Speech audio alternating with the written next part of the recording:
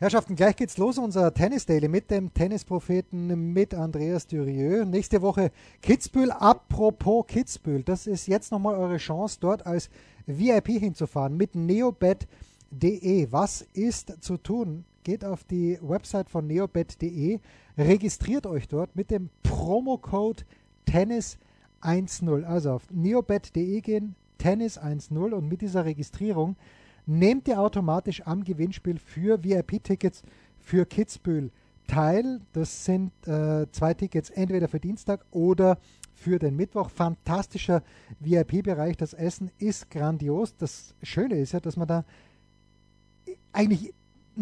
sondern man sollte mehrmals hingehen, eben weil das Essen so grandios ist. Zwischendurch lässiges Tennis anzuschauen. Dominik Thiem wird ja dabei sein, spielt am Dienstag seine Erstrundenpartie. Da ist die Hütte immer voll und Kitzbühel gerade, also ich weiß nicht, ich gehe davon aus, dass Dominik eher später spielen wird. Kitzbühel am Abend, eine magische Stimmung. Also neobet.de, Promotion Code Tennis10. Nicht nur nehmt ihr automatisch an diesem Gewinnspiel teil, sondern habt auch 10 Euro Wettguthaben. Könnt gerne ein bisschen was drauflegen und dann geht ihr vielleicht noch auf die Instagram-Seite von Neobet. Das ist dann neobet.de, neobet.de in einem durchgeschrieben neobet_de, so rum. Ist richtig. Auf Instagram einfach liken, erhöht die Gewinnchancen. So, jetzt zum Daily. Attention. Das sind die Daily Nuggets auf Sportradio 360.de. Selten golden und ganz sicher nicht täglich, aber wir haben uns stets bemüht. Also meistens. Nun gut, zu besonderen Anlässen, wie eben heute zum Thema Tennis. Die Daily Nuggets. Jetzt.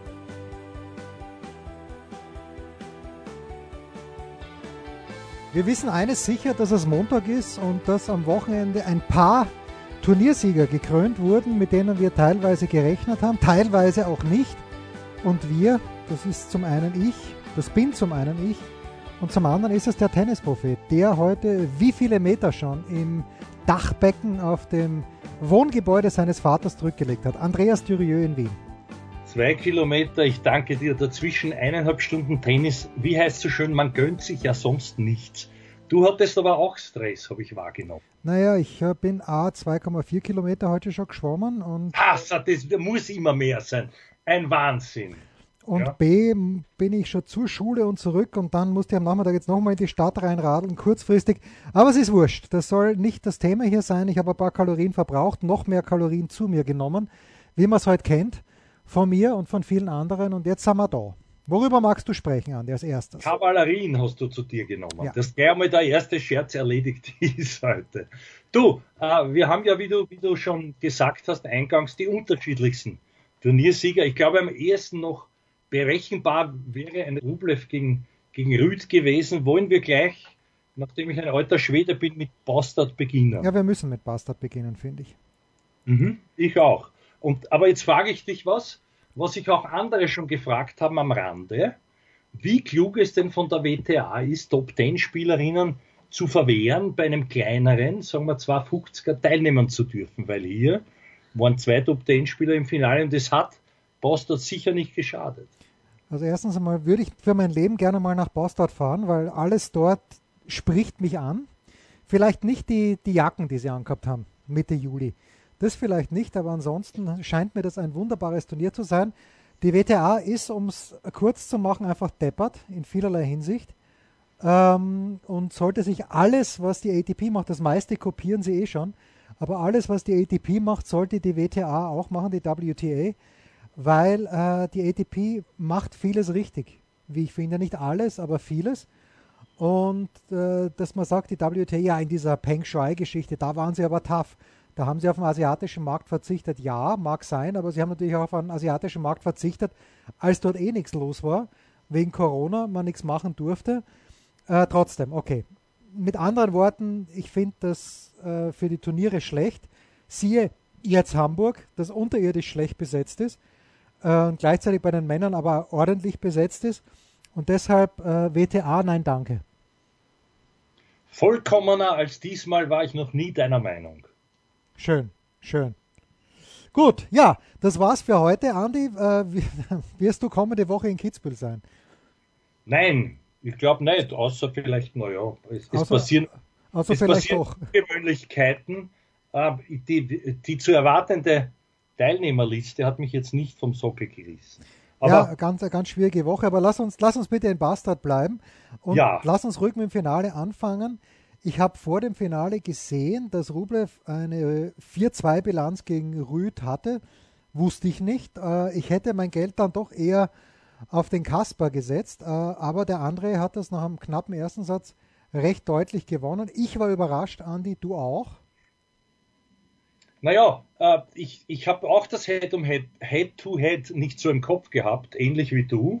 Und die Ausgangslage war daher auch für mich relativ klar. Noch dazu, aufgrund der Nähe des Nordmanns dort zu seinem eigentlichen Herkunftsland und auch Family und so weiter.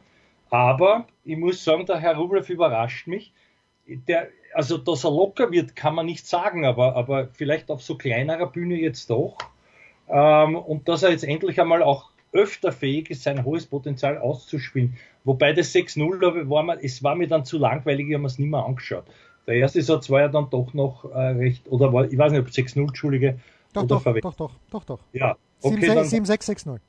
genau. Und der erste Satz war ja dann doch noch, das war ja spannend und hätte durchaus auch in beide Richtungen gehen können. Aber ich finde es schön fürs Turnier, ich finde auch schön, dass die beide angezahlt haben, weil, wie man ja weiß, gibt es auch Startgelder und manche sind dann schon gleich wieder irgendwo oder in den Ferien. So kurz nach Wimbledon, muss ich sagen, durchaus ansprechend vom Niveau her. Und auch schön, dass wir Rot-Weiß-Rote oder sagen wir du Grün-Weiß-Roter ohne Ungarn, also steiermärkisch doch noch verwurzelt, mit dem Ofner Freude gehabt haben und auch aber mit dem Misulic, wenn ich mich nicht ganz täusche. Gell? Also der Misulic hat einen sehr, sehr guten ersten Satz gegen Lorenzo Musetti gespielt. Natürlich hat Musetti da Chancen gehabt, die er nicht genutzt hat als Rückschläger. Das hat er dann in Sätzen 2 und 3 besser gemacht. Aber für den Misulic war das extrem wichtig, dass er da ins Viertelfinale gekommen ist. Warum? Weil er kommende Woche in Kitzbühel ein Finale zu verteidigen hat, was er natürlich nicht verteidigen wird. Also da setze ich jetzt den halben Almdudler dagegen, den du mir noch schuldig bist. Und deshalb war das wichtig. Der hat echt gut gespielt. Das Problem bei Filip Misulic, das haben wir aber, glaube ich, schon angesprochen, ist, dass er halt jetzt nicht diesen einen Mörderschlag hat, wo man sagt, okay, damit kann er die Punkte machen. Das ist bei Ofi nicht viel anders, finde ich, auch wenn beim Sebastian Ofner natürlich der Aufschlag, wenn er kommt, der erste Aufschlag sehr gut ist. Besser als beim Misulic. Und Ofner hat gegen Ruth dann aber auch relativ glatt abgebissen, aber es ist wurscht. Zweimal Viertelfinale ist aller Ehren wert, finde ich. Und Ofi ist ja diese Woche in Umag an Position 3 gesetzt, was nicht für das Turnier spricht.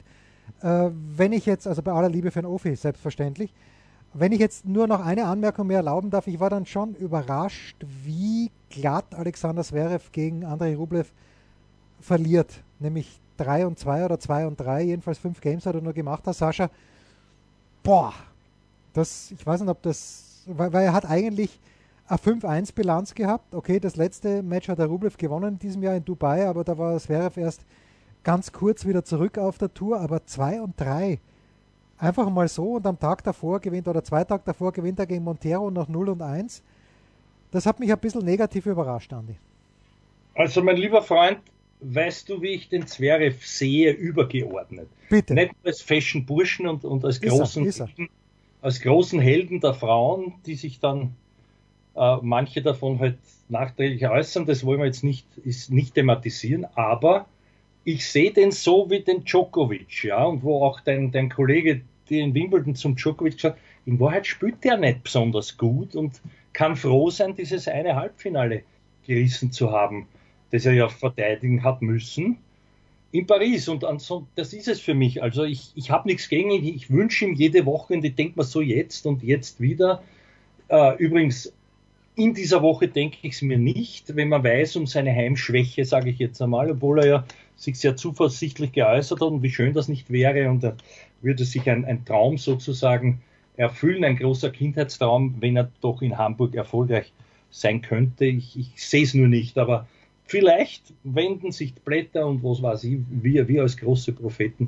Das einmal zum Herrn Zverev. Also da ist es vielleicht gemein. Es ist, weißt du, nach so einer langen Pause, die ja nicht ganz so lang war wie die vom Team, glaube ich, aber annähernd, weil der ja keine Motivationsprobleme dazu bekam und keine Sinnesfrage sich stellte, soweit ich weiß. Aber er ist halt auch noch lange nicht dort, wo er vorher war. Das ist leider so bei diesen langfristigen Geschichten. Das einmal dazu. Und dann steht eine Frage, die überhaupt am brennendsten niemand interessieren kann. Denn die Frage ist in Wahrheit, wie siehst du diese Almdudlerflasche? Halb voll oder halb leer? Im Fall vom Zverev sehe ich sie mittlerweile halb leer, ehrlicherweise, weil sich dieses Fenster, das aufgegangen ist, das auch übrigens in diesem Jahr in Paris aufgegangen ist, weil er eine sehr, sehr freundliche Auslosung hatte. Bis ins Halbfinale, Tiafoe der einzige, gut, Etcheverry hat gut gespielt auf Sand, aber Best of Five gegen Zverev kann der normalerweise nicht gewinnen und gegen Tiafoe, der Tiafoe kann es gegen Zverev auf Sand auch nicht gewinnen, obwohl der Zverev sich redlich bemüht hat. Eigentlich hätte das Spiel in den 5. Satz gehen müssen und Tiafoe hat es fertig gebracht, dass er es davor verliert. Und dann hat er diese Auslosung, dann kommt mit Kaspar Ruud der erste Spieler, der ein bisschen was kann und der sich ein bisschen was zutraut. Und dann geht er halt in 3 Sätzen unter, Verletzung hin oder her. Ist wieder das Nächste. Ja? Wenn ich verletzt bin, dann sage ich, Burschen, tut mir leid, ich kann nicht spielen. Aber wenn ich auf den Platz gehe, dann muss ich danach nicht kommen, ja, aber ich konnte ja eigentlich nicht spielen. Das nervt mich ein kleines bisschen. Da sehen wir es wieder ähnlich, aber ich glaube, du stimmst auch mir ausnahmsweise zu, dass das spielerische Level nicht ist, wie in viele hochjubeln. Naja, ich meine, ich finde schon, dass er in der Defensive unglaublich gut spielt, dass er eine wunderbare Rückhand spielt, egal ob Longline oder Cross, und wenn der Aufschlag kommt, ist es natürlich ein Wahnsinn, aber ich glaube halt, dass Leute wie dass Alcaraz besser ist, dass Djokovic besser ist, gerade bei Best of Five, weil halt immer diese Phase kommt. Gegen Thiago Monteiro in Bastard kommt diese Phase nicht, wo er mal schlechter spielt, weil es wurscht ist, dann gewinnt er 6-0, 6-1. Aber in einem Halbfinale, Viertelfinale von einem Grand Slam Turnier, da kommen nochmal 10 schwache Minuten, die kommen immer, da kannst du dein Geld draufsetzen. Gegen Berrettini sind sie nicht gekommen und trotzdem hat er das nicht gewonnen. Und ich glaube halt, dass, auch wenn der Papa hinten bimmelt, ich glaube halt, dass Alcaraz besser ist, dass Djokovic besser ist und dass er halt auch gegen Leute verlieren kann, wie ein Medvedev, dass er gegen Rühne verlieren kann, dass er gegen Rüd auch auf Hartplatz übrigens verlieren kann. Und deshalb glaube ich, da müsste schon so viel zusammenfliegen mit den Auslosungen. Und Djokovic wird nicht vorher verlieren. Djokovic wird nicht in der 2. Runde gegen irgendeinen aufstrebenden jungen Alex Michelsen aus den USA bei den US Open verlieren, weil der Djokovic das nicht macht. Und dann heißt irgendwann, wenn der Zverev das Turnier gewinnen möchte, muss er gegen Djokovic spielen und gewinnen. Das hat er bis jetzt beim Grand Slam Turnier noch nicht geschafft und ich glaube, das wird er auch für dahin nicht schaffen. Ja, danke für das Name-Dropping. Willst du jetzt eine Pause einläuten und das Gras nachher machen? Weil wir müssen ja wieder auf Sand zurück. Ja, bleiben wir auf Sand. Bleiben wir auf Sand und gehen wir nach Gstaad. Gut, dann machen wir es so. Weil sonst war der Michelsen natürlich aufgelegt gewesen. Ja. Nein, wir gehen nach Gstaad. Wo mich die Doppelsieger gefreut haben, das möchte ich Ja, mich auch. Ich wollte gerade sagen, danke für das Stichwort. Also ich verstricke mich mit Herrn Sten gemeinsam und dem wunderbar zum Wortspiel passenden Herrn, den ich immer noch jugendlich sehe und nicht ganz austrainiert, aber als Riesentalent, so wie es ja auch gehandhabt wird, nämlich der Dominik Stricker heißt er, glaube ich, der im Single nicht viel gerissen hat, leider auch so wie der Sten nicht, obwohl er noch vielversprechenden Beginn. Aber dieser Doppelsieg ist doch was Feines, ja. Also die Schweizer werden sich gefreut haben. Ich glaube, dort war der Besuch nicht ganz so toll wie in Bastard, was ich mitgekriegt habe. Also ich war ja noch nicht dort, aber die gute Helen Scott Smith hat mir erzählt, dieser Platz, man sieht es dann ja auch, wenn man aufpasst, dieser Platz scheint ja mitten im Zentrum von Gstaad zu sein. Und eine altehrwürdige Holztribüne, so wie in Kitzbühel damals. Diese Holztribüne, die natürlich keinen brandschutzrechtlichen Vorschriften Genüge leisten könnte heutzutage, aber irgendwie war schon geil. Damals in Kitzbühel. Ja, das ist auch das Flair, was, finde ich, bei aller Liebe zu Kitzbühel dort verloren gegangen ist. Und man muss nachträglich, ist es immer leicht über die Jahre, diese Kurzsichtigkeit auch einmal feiern. Das wurde dann das Turnier der langen Wege.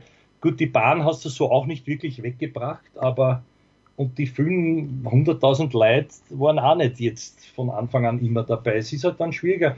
dieses kleine Turnier, aber das, weißt du, ich rede da noch von Zeiten von, als Dirac Villas Doppel gespielt haben und so weiter, ein Nastase dort hinter die grüne Plane andeutungsweise gepinkelt hat und die Leute begeistert waren. Ja, ist verwandt worden übrigens. Aber das war schon so im Spätherbst seiner Karriere. Mittlerweile wissen die ja, glaube ich, 90% nicht mehr, wovon ich da lalle. Also, aber das sind so für mich diese schönen Erinnerungen.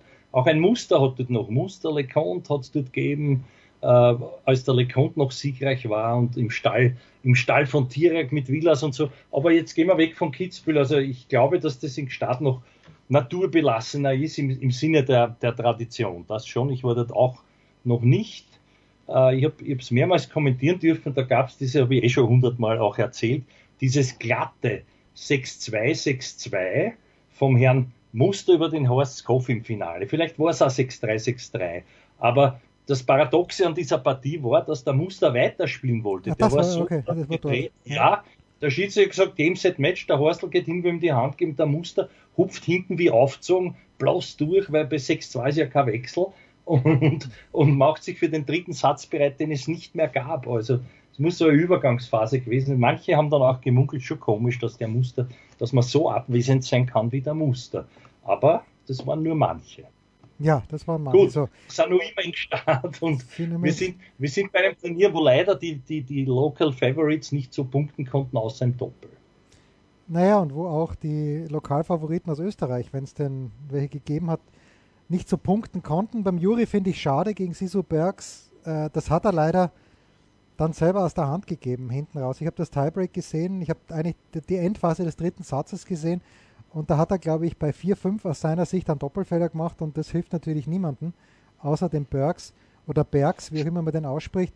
Das habe ich schade gefunden und ja, dass der Dominik ein zweites Mal, da hätte ich jetzt meine erste halbe Flasche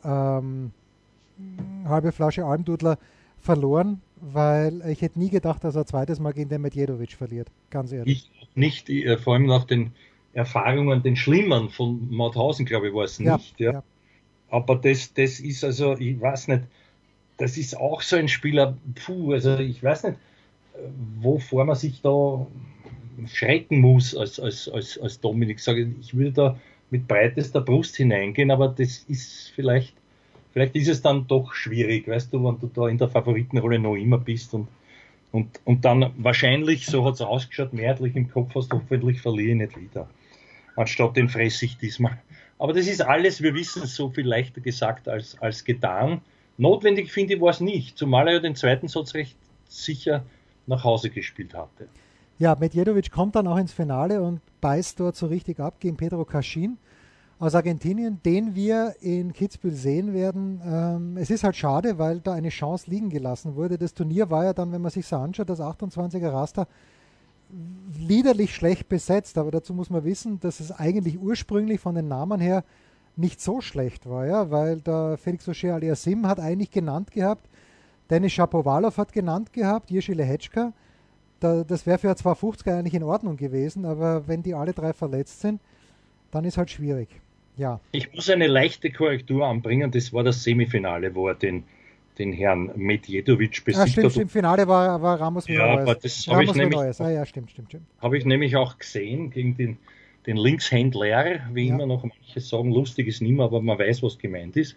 Und auf den hat er hat sich erst einstellen müssen in Erm. Wie der Hansi Orsolid seinerzeit ich kann mich nicht einstellen in Erm. Also ja, das sind so meine bescheidenen, wie sagt man, Halbsätze dazu. Aber du, das Tableau so berühmt war es nicht in diesem naja, eben. Turnier. Der Zizo Bergs im Semi verliert selber nur ganz knapp gegen den Herrn Kecmanovic und dann der alternde Ramos Vinolas, der eigentlich das ganze Jahr wenig heute trifft, ist dort dann im Endspiel. Naja. Immer dort schon gut gespielt, wie auch auf der Höhe. Und wir erinnern uns, 2019 in Kitzbühel hat der Dominik ja in Kitzbühel dann gegen den Ramos Vinolas gewonnen, der davor in Gstaad gewonnen hat. Wer sich erinnern kann. Kurze Pause. Und na warte, Pedro Caixin gehört doch gewürdigt. Ja. Einer der jungen Argentinier, so jung ist er. Ich wollte gerade sagen, so jung ist er ja gar nicht mehr. Ja, aber es gibt diesen Echeverri noch, der dankenswerterweise im Bastard gegen einen Herrn Ofner verloren. Ja, war eine gute Partie, das habe ich gesehen. Und es gibt noch, wen gibt es noch? Ah ja, diese Cerundolos, ja. Ja, der eine, der Francisco, war Halbfinale Bastard und spielt jetzt lustigerweise nicht in Hamburg. Keine Ahnung, was er treibt in dieser Woche. Weil sonst wäre eigentlich fast exakt das gleiche Feld, wie zumindest bei den Gesetzten, wie in Bastard. So ist Alexander Zverev an 4 gesetzt in Hamburg. Und jetzt Pause. Pause. Was gibt es Neues? Wer wird wem in die Parade fahren? Wir blicken in die Glaskugel. Das ist ein sicheres Zeichen, wenn der erste Hansi Orsulic-Schmäh rennt, dann muss man eine Pause machen. Das machen wir gerne. Und gehen jetzt weiter zu einem Turnier, wo mich die ganze Anordnung der Tribünen massiv irritiert, nämlich nach Newport. Ich habe da schon ein bisschen gesehen, aber ich finde, da ist so viel Platz neben dem Platz und dahinter dann wieder gar nicht so. Das ist eben dieses Turnier der International Tennis Hall of Fame. Und ich schaue Rasentennis grundsätzlich gern an, aber da finde ich, das muss ganz schwierig auch für die Spieler sein, dass sie sich da zu Beginn zurechtfinden, weil du fast keine natürlichen Begrenzungen hast, wie man es von normalen Tenniscourts kennst. Ich weiß nicht, ob es nur mir so geht, Andi. Nein, gar nicht. Und ich verehre dich für deine wunderbare Formulierung. Da ist so viel Platz neben dem Platz. Das geht so in die Richtung wie, es sind keine Leute und zuschauen tut auch keiner. Ja, so ungefähr. Ja. Aber das ist, ja, damit hast du den Kopf auf den Nagel getroffen, wie man so schön sagt. Und ansonsten ist für mich sowieso so ein bisschen, ich kann da nicht warm werden damit. Ich meine, Traditionen schön hin und her. Ich rede jetzt eher übergeordnet vom Tellerrand, dass man dort noch ehrt, diese Hall of Fame. Ja, Newport, nett, lieb, klein, interessiert kann in Wahrheit. Was Rasen auch noch. Also in Europa ist die Auffassung so, wie sicherlich umgekehrt zumindest die von Kitzbühel in Amerika ist. Also das ist irgendwie, und ich weiß nicht, ob es das noch tragt bei aller Liebe zur Tradition, die es ja gibt. Ja. Nein, das ist wahrscheinlich wirklich so, ja, dass die Amerikaner sagen, warum spielen jetzt alle noch auf Sand hier in Europa, und die Europäer sagen aber, ja, warum spielen sie dort auf Rasen? War gar nicht so schlecht besetzt, wie ich finde. Tommy Paul war an 1 gesetzt, verliert dann gegen Isner. Und ich mag John Isner halt nicht mehr zuschauen. Es tut mir echt leid. Er kann ja nichts dafür, dass er so groß ist und dass er so spielt, wie er spielt. Und er ist steinreich damit geworden, dass er so spielt, wie er spielt. Aber es ist mir einfach zu anstrengend. Aber dass er so ist, obwohl er 2 Jahre älter ist als du, das ist doch bemerkenswert. Mit 38 sich da noch so durchzubomben. Das stimmt natürlich, ja. Das hat er gut gemacht, viel besser als ich. Also er ist in Würde gealtert, ich nicht. Aber es ist halt anstrengend, und Tommy Paul, den ich eigentlich mag, aber ich denke mal, okay, das ist halt ein Turnier. So viele Turniere hat Tommy Paul noch nicht gewonnen.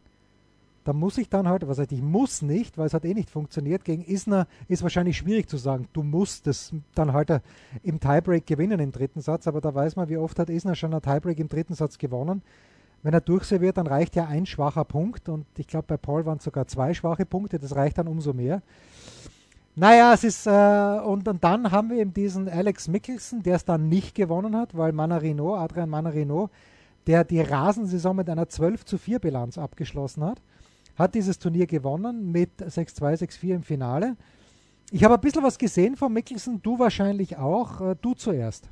Auch, ja. Bemerkenswert für mich ja, dass eben jenen, deinen Lieblings-Isner ausgeschaltet hat. Ja, das ist bemerkenswert. Und das völlig respektlos, obwohl er nicht einmal halb so alt ist. Es wird ihm wurscht gewesen sein, so hat es zumindest ausgeschaut. Und er hat auch sonst mit einer gewissen lockeren Wurstigkeit gespielt, ist mein Eindruck. Finale, muss ich zugeben, habe ich nicht mehr gesehen. Auch Paul müsste dort, aber Paul, verstehst du, das ist wieder so mau. Man kann das alles nicht wegdiskutieren, aber dass der eine Nummer-1-Setzung bestätigt, ist für ihn, glaube ich, immer schwer, und auf Rasen anscheinend besonders. Michelsen, was soll man sagen? Da gab es irgendeinen Junior, du wirst mir gleich den Namen sagen, den ich schon wieder vergessen habe. Entweder ist der verletzt oder er ist aus den 200er, ich weiß nicht. Aber vor 1,5, 2 Jahren hat doch auch so ein junger Jensen Brooksby. Ich danke dir vielmals. Genau den habe ich gemeint. Auch so proletenhaft aufgestiegen in kürzester Zeit und jetzt weg vom Fenster. Ich weiß nicht, ob man dem Michelsen das zutrauen soll, aber bleiben wir dort. Ich finde dort sehr ansprechend. Es dürften ihn nicht viele gekannt haben, schon gar nicht spielerisch. Und wie ich erfahren habe, war das erst, glaube ich, sein zweites Antreten auf ATP-Tour-Level und sofort ein Finale hinzulegen, das ist ja jetzt einmal kein schlechtes Entree. Also sein erstes Antreten war auf Mallorca, wo er die Quali geschafft hat und wo er dann in der ersten Runde gegen Christopher Eubanks verloren hat, was keine Schande war, weil der Eubanks ja dann das Turnier gewonnen hat. Dann hat er letzte Woche in Chicago einen Challenger gewonnen, ist dann nach Newport geflogen, hoffentlich, nicht gefahren, und kommt dort ins Finale und hat dadurch, dass er ins Finale kommt, jetzt eben diese Special Exemption bekommen und kann in dieser Woche in Atlanta spielen, da allerdings schon auf Hartplatz beim Turnier. Und er spielt wieder gegen den Cressy, den er in Newport in Runde 1 geschlagen hat, was dann der erste Sieg auf der Tour war. Ich bin mir noch nicht ganz sicher. Wir haben ja auch vor kurzem gesehen, dass Ben Shelton zum Beispiel auf die Tour gekommen ist, der natürlich ganz, ja, ob er so viel anders spielt, ist halt ein Linkshänder. Ich bin da immer sehr aufmerksam, wenn die jungen Amis kommen, weil ich es lustig finde, dass da welche kommen, die es auch verstehen, dass ich mich zuerst über die Challenger Tour mal hochspielen muss. Aber ich bin von Alex Michelsen, ich muss noch ein bisschen mehr sehen. Ich habe jetzt, ist auch schwierig wahrscheinlich auf Rasen irgendwas zu erkennen, vor allen Dingen auch von mir zu erkennen, wo ich keine Ahnung habe. Aber ich hab mir noch kein T-Shirt gekauft mit seinem Konterfei drauf, sagen wir mal so. Ja, ich glaube, die gibt es auch noch nicht wirklich. Ja, also wahrscheinlich. Vielleicht ist das eine Marktlücke, die man... Ja. Die Frage ist aber, ob das ein sogenannter Ladenhüter bleiben würde. Ja, davon ist leider auszugehen, fürchte ich. Das wissen wir noch nicht. Aber das Pech von dem ganzen Turnier ist ja auch folgendes, wenn man sich anschaut, einen Mannarino als Sieger, nichts gegen den. Ich verstehe es noch immer, aber ich glaube, die kennen mich aus im Tennis. In dem Fall gar nicht. Also das ist noch immer, ich schaue zu und denke mir, das gibt's doch nicht. Wie kann man gegen den verlieren oder wie kann der so stark spielen mit diesen bescheidenen Möglichkeiten, mit dem Repertoire, das der hat, mit dem Alter? Aber das wirkt also mit einer Selbstverständlichkeit vorgetragen und die anderen, was er schon gut kann, was vielleicht ein bisschen untergeht, ist auch Bälle sehr, sehr früh zu nehmen. Das schaut nicht so leiwand aus wie beim Djokovic, nicht da auch, ja manchmal auch nicht, das schaut sogar eher, bitte nichts gegen Charlie Steb, aber das hat auch manchmal ein bisschen eckig gewirkt, wenn der ausgeholt hat und seine durchaus feineren Schläge, als sie optisch versprechen ließen, dann angebracht hat. Aber da geht's mir ganz furchtbar, da denke ich mir, ich weiß nicht, und auch sonst da ist es also wirklich so, dass Charisma vorhanden ist und das ist halt furchtbar und wenn ich mir dann anschaue, auch noch die Doppelsieger Lemons Wissrow, die im Vorjahr erstmals die im Vorjahr aufmerksam macht mit einem sensationellen, sogar glaube ich in derselben Woche mit einem oder so ähnlich sensationellen Sieg in Salzburg beim Challenger, ja, wo ja heuer hat der Team abgesagt und sie waren, glaube ich, weiß gar nicht, ob es dort waren, den Titel zu verteidigen, aber das war ja auch erst unlängst, ja, und jetzt sind die Turniersieger, das ist halt dann schon bitter, wenn du irgendwas vermarkten wollen würdest bei dem Turnier. Ja, gut. Wer kann schon übers Doppel vermarkten? Außer in Kitzbühel, wo Sebastian Ofner mit Dominik Thiem spielen wird. Du hast wieder sensationell die Brücke geschlagen. Aber glaubst du denn ihren Titel, wenn sie ihn denn im Vorjahr gewonnen haben, ich glaube, oder ist es schon 2 Jahre her, werden sie das verteidigen oder noch einmal zusammenbringen? Du meinst Erla Miedler oder? Ja, Erla Miedler.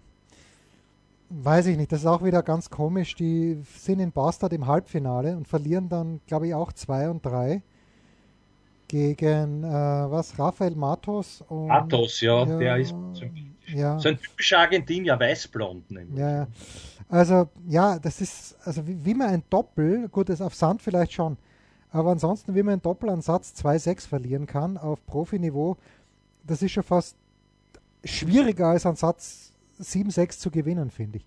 Ja, seltsame Ergebnisse. Manchmal marschieren sie durch und hauen Favoriten aus die Bock. Meistens erst im Matchsterbig, aber immerhin. Ja. Also das ist dann schon auch eine gewisse Qualität. Ja, kurze Pause noch und dann schauen wir, ob wir einen Mitarbeiter oder eine Mitarbeiterin der Woche haben. Ein Fallrückzieher von der Mittellinie? Ein Skiflug über einen Viertelkilometer? Oder einfach nur ein sauber zubereitetes Abendessen? Unser Mitarbeiter, unsere Mitarbeiterin, unser Darling der Woche. Na, Moment.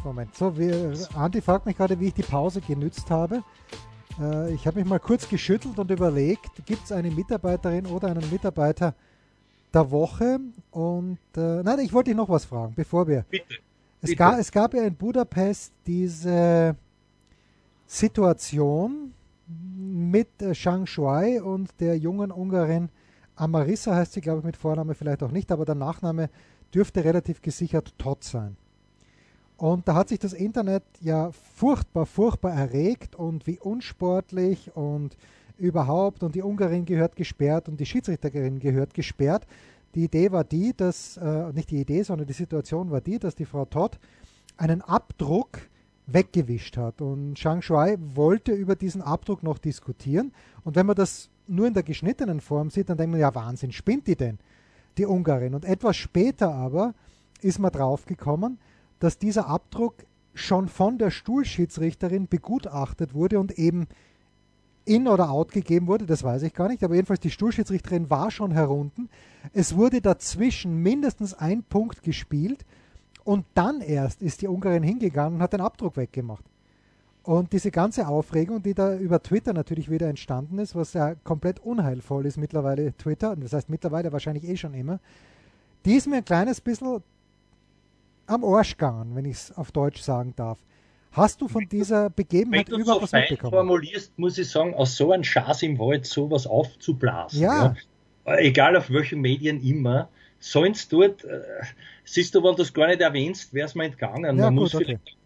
die Asiatin, wenn sie denn eine ist, und nicht für ein anderes Land spielt, loben, dass, ich glaube, ihren ersten Titel gewonnen hat. Oder war das woanders? Das war woanders. Das wäre meine Mitarbeiterin der Woche gewesen. Das ist ja okay, dann, das wird sie dann auch sein. Dann wirst du mir sagen, welche ich wieder verwechselt habe mit wem, aber wurscht, also sowas ist doch in Wahrheit eine Lappalie und dass man sowas aufbläst, ich verstehe es auch nicht. Also ich sollen es wischen und wischeln, wie sie wollen, aber das nachträglich zu machen. Wenn die Schiedsrichterin schon, und das war doch unlängst auch einmal bei einem Herrenmatch, der Runde ist, glaube ich, umgegangen. Ja, genau. Also, dass man das nicht dürfen darf, das ist klar. Aber da gibt's Regeln und wenn das dann nachher war und der sollte eigentlich schon sitzen, dann ist es wieder gummiparagraphenmäßig ausgelegt worden. Ich weiß nicht, es ist mir wurscht, muss ich ehrlich sagen. Und ich glaube, es hat auch sonst nicht sehr viele brennend interessiert. Wer war denn jetzt die Buhfrau? Die Ungarin oder die? Die Ungarin war die Buhfrau und das, was du meinst, war das Spiel von Holger Rune gegen Alejandro Davidovic Fokina in Madrid. Ich danke. Ja. Und der Davidovic Fokina hat eine Dreiviertelstunde da zu diskutieren begonnen und da hat der Rune dann gesagt, leck mir den Arsch, ich mache jetzt die Markierung weg. Ja, also. Aber auf Dänisch. Auf Dänisch, ja. So, also meine Mitarbeiterin der Woche ist eben jene angesprochene Chinesin Qinwen Cheng, die in Palermo ihr erstes WTA-Turnier gewonnen hat, nur ein 250er. Aber warum ist diese junge Frau interessant? A, weil sie naturgemäß, was heißt naturgemäß, aber die ist sehr talentiert, aber B, das Spannendere finde ich ihren neuen Coach seit ein paar Wochen. Der ist nämlich Wim Fissett und im Grunde genommen gibt es kaum eine sicherere Wette im Frauentennis als Wim Fissett. Wenn der sich einer Spielerin widmet, dann wird die fantastisch. Der hat Sabine Lisicki ins Finale von Wimbledon gebracht, hat Angie Kerber zur Wimbledon-Siegerin gemacht, hat mit Naomi Osaka 2 Grand-Slam-Turniere gewonnen und kümmert sich halt jetzt um Qinwen Cheng. Und da bin ich ganz gespannt, was Wim Fissett aus Qinwen Cheng macht. Und sie ist meine Mitarbeiterin der Woche. Groß war es nicht das Turnier. Sie hat gegen Jasmina Paolini gewonnen im Finale. Aber das reicht für mich allemal, um die Mitarbeiterin der Woche zu sein. Bravo, bravo, bravo, lieber Jens. Wenn du jetzt so schwärmst von einem doch sehr bekannten Trainer, der hauptsächlich auf Damen WTA-Tour, glaube ich, erfolgreich war, aber nicht nur, dann fällt mir gerade ein, im selben Moment, ich habe jetzt gesehen eine Dokumentation der Frau Azarenka und da war mein früherer wirklich fast Freund. Wir haben uns gesehen und sehr gut verstanden, er hat mir Dinge anvertraut, die ich nie für möglich gehalten hätte. Ich habe es dann auch für mich behalten. Und dann tatsächlich führt er die Frau Azarenka zu diesem Australian Open, zu dieser Titelverteidigung noch einmal. Die Rede ist vom Sam Sumik, auch ein großer seines Faches. Ich habe ihn leider aus den Augen verloren. Und da ist ja nicht so, dass ich mit dem wie mit dir jede Woche Skype. Also ich weiß gar nicht, was aus dem geworden ist. Ist jetzt nicht die Frage. Ich glaube, Sam Sumik war an der Seite von Gabine Muguruza über Jahre, und nachdem sich diese doch fruchtvolle Beziehung aufgelöst hat, also mit 2 Grand Slam Titeln 2016 Paris, 2017 Wimbledon. Der kann auch viel, ja. Aber dann war er plötzlich nicht mehr da. 2017 Wimbledon war ja schon Conchita Martinez in der Box, weil er gerade Papa geworden ist oder irgendwas war da. Ich habe ihn seitdem nicht mehr gesehen.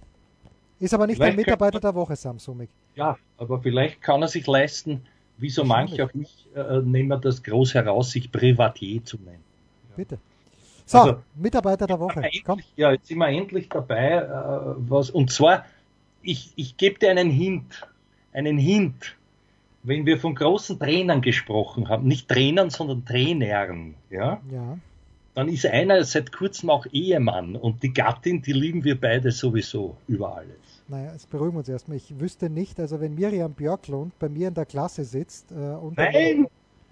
Nein, du meinst die andere. Naja, also gut. Die eine hat geheiratet, die andere hat sich verlobt. Ja, es gibt so viele, genau. Also Verlobung hat auch schon was, ja, das würde ich einmal, die hätte ich jetzt auch noch erwähnt, aber es sind tatsächlich die doch schon etwas routiniertere Petra Kvitova, die wir beide verehren, wo wir uns, glaube ich, noch erschlagen werden, wer mehr oder wer weniger. Das ist wieder so wie mit der Flasche, ist halb voll oder halb leer.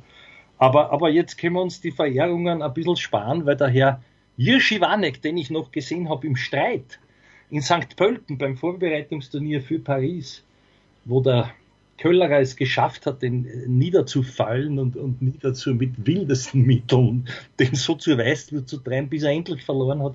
Ich weiß das ja nicht mehr, aber der Jirschiwanek hat mir leid getan. Jetzt tut er mir nicht mehr leid, weil jetzt wünsche ich den beiden viel Glück zur Verehelichung, nämlich mit seiner Schützlingin, mit der Frau Petra Kvitova. Das ist wohl wahr. Ein noch schöneres Bild als diese komplett spontan zustande gekommenen Fotos von Miriam Björklund und Denis Shapovalov, die sich einfach mal an den Strand begeben haben, beide in der Einser-Panier. Zufällig war auch ein professioneller Fotograf oder Fotografin dabei, großartig. Und was mir gefallen hat, die Bescheidenheit der beiden, also Mitarbeiter der Woche, in meinem Fall, nämlich da ist nur gestanden irgendwo ganz klar Mr. and Mrs. Ja, Mr. and Mrs., genau. Sehr schön. Ja, aber deswegen wird, ich glaube, Petra Kvitova auch wirklich geliebt von den meisten, weil sie einfach nett ist. Privat ist privat, kann man auch so.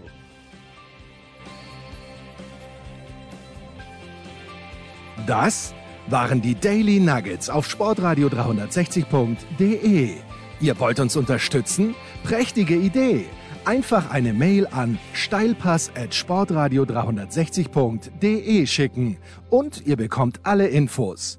Und versäumt nicht die Big Show. Jeden Donnerstag neu.